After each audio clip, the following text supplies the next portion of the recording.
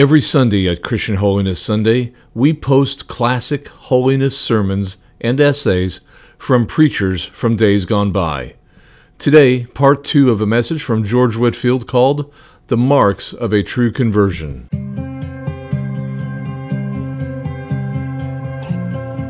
Holiness is perhaps the most misunderstood concept in Christianity. Anyone who has striven to follow the life of Christ will tell you that it is impossible. No one can match His love, no one can match His grace, and no one can match the compassion of Christ, for no one but Jesus is perfect and holy. Once the believer is filled with and empowered by the Holy Spirit, though, he or she is filled to the brim with the love of Christ and desires nothing more than to please God and follow in the footsteps of Jesus. The love of sin is then gone, and in its place is a love and compassion for others. That is Christian holiness. And this is Christian Holiness Sunday. Join us today as we post abridged sermons and writings from early preachers in the holiness movement.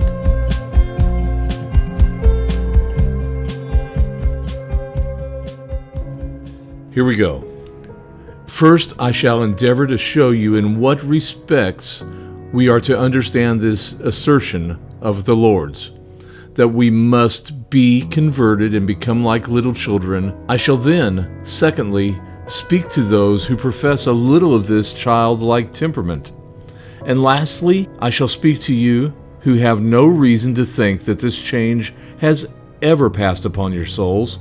And I shall endeavor to show you what we are to understand by our Lord's saying, "Except ye be converted and become like little children." But I think, before I speak to this point, it may be proper to premise one or two particulars. I think that the words plainly imply that before you or I can have any well-grounded scriptural hope of being happy in a future state, there must first be some great, some notable, some amazing change pass upon our souls. I believe there is not one adult person in the congregation but will readily confess that a great change hath passed upon their bodies since they first came into the world, when they were infants dandled upon their mother's knees. It is true, ye have no more members than we had then, but how are these altered? Though you are in one respect the same as ye were, for the number of your limbs and the shape of your body, yet if a person that knew you when you were in your cradle had been absent for some years, and then saw you when you were grown up, then 1,000 to 1 if he would know you at all. Ye are so altered, so different from what you were when you were little ones, and as the words plainly imply, that there has been a great change upon our bodies since we were children. So before we can go to heaven, there must be a great change pass upon our souls. Our souls, considered in a physical sense, are still the same. There is to be no philosophical change wrought upon them. But then as for our temper, our habit, our conduct, we must be so changed and so altered that those who knew us the other day when we were in a state of sin and before we knew Christ and are acquainted with us now must see such an alteration that they may stand much amazed at it. But I think it proper to premise something farther, because this text is the grand stronghold of Armenians and others. They learn of the devil to bring texts to propagate bad principles. When the devil had a mind to tempt Jesus Christ, because Christ quoted Scripture, therefore Satan did too. And such persons, that their doctrine and bad principles may go down the better, would fain persuade unwary and unstable souls that they are founded upon the Word of God.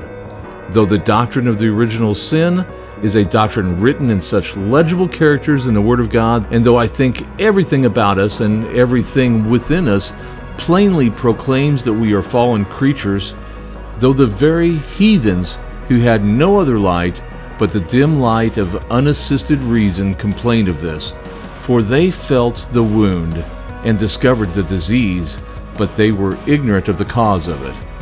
Yet they are too many persons of those who have been baptized in the name of Christ that dare speak against the doctrine of original sin, and are angry with those ill-natured ministers who paint man in such black colors. They say, "It cannot be that children come into the world with the guilt of Adam's sin laying upon them." Well, why? Desire them to prove it from Scripture, and they will urge the very text our Lord tells us, "Except ye be converted and become as little children, you shall not enter the kingdom of heaven." Now, their argument runs thus. It is implied in the words of the text that little children are innocent, and they come into the world like mere blank pieces of paper. Otherwise, our Lord must argue absurdly, for he could never pretend to say that we must be converted and made like wicked little creatures. That would be no conversion at all.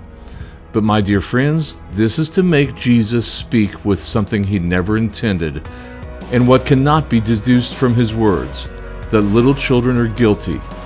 I mean, that they are conceived and born in sin is plain from the whole tenor of the book of God. David was a man after God's own heart, yet he says that I was conceived in sin.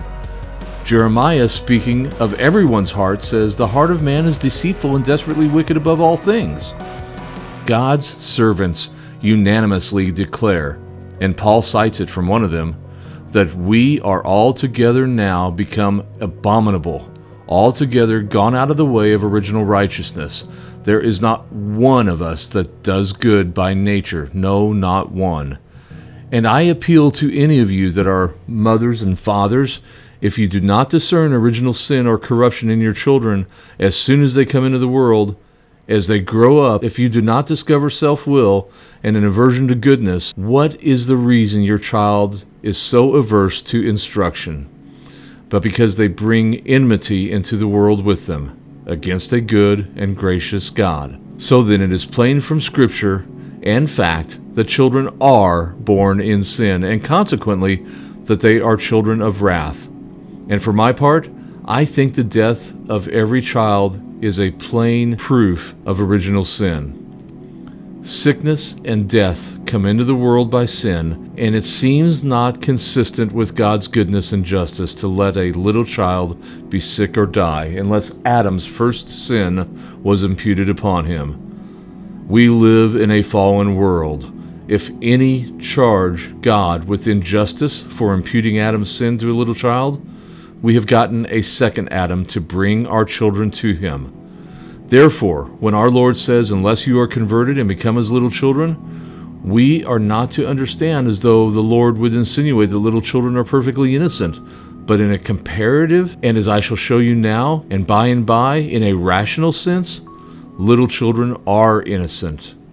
Compare that with people grown, and take them as they are, and as they come into the world, they have hearts that are sensual and minds which are carnal. And I mention this with the greatest concern because I verily believe that unless parents are convinced of this, they will never take proper care of their children's education. If parents were convinced that their children's hearts were as bad as they are, you would never be fond of letting them go to balls and assemblies and plays, the natural tendency of which is to debauch their minds and to make them the children of the devil. If parents were convinced of this, I believe they would pray more when they bring their children to be baptized. I think that they would make it not a mere matter of form. And I believe if they really were convinced that their children were conceived in sin, they would always put up that petition before their children came into the world, which I have heard that a good woman always did put up by saying, "Lord Jesus, let me never bear a child for hell or for the devil.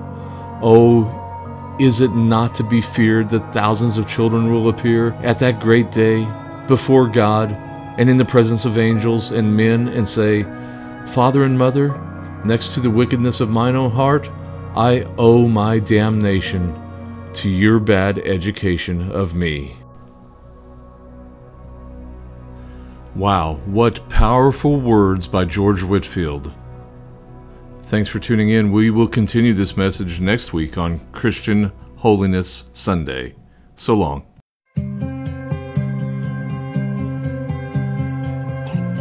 Thank you for joining us today for Christian Holiness Daily. Join us again tomorrow for another episode on your favorite podcast platform. For a transcript of this podcast, visit ChristianHolinessDaily.com. To contact us, go to the contact page of our website or call 844-857-6767. Our theme music is called Dirty Mac and is from the album BG Awaken.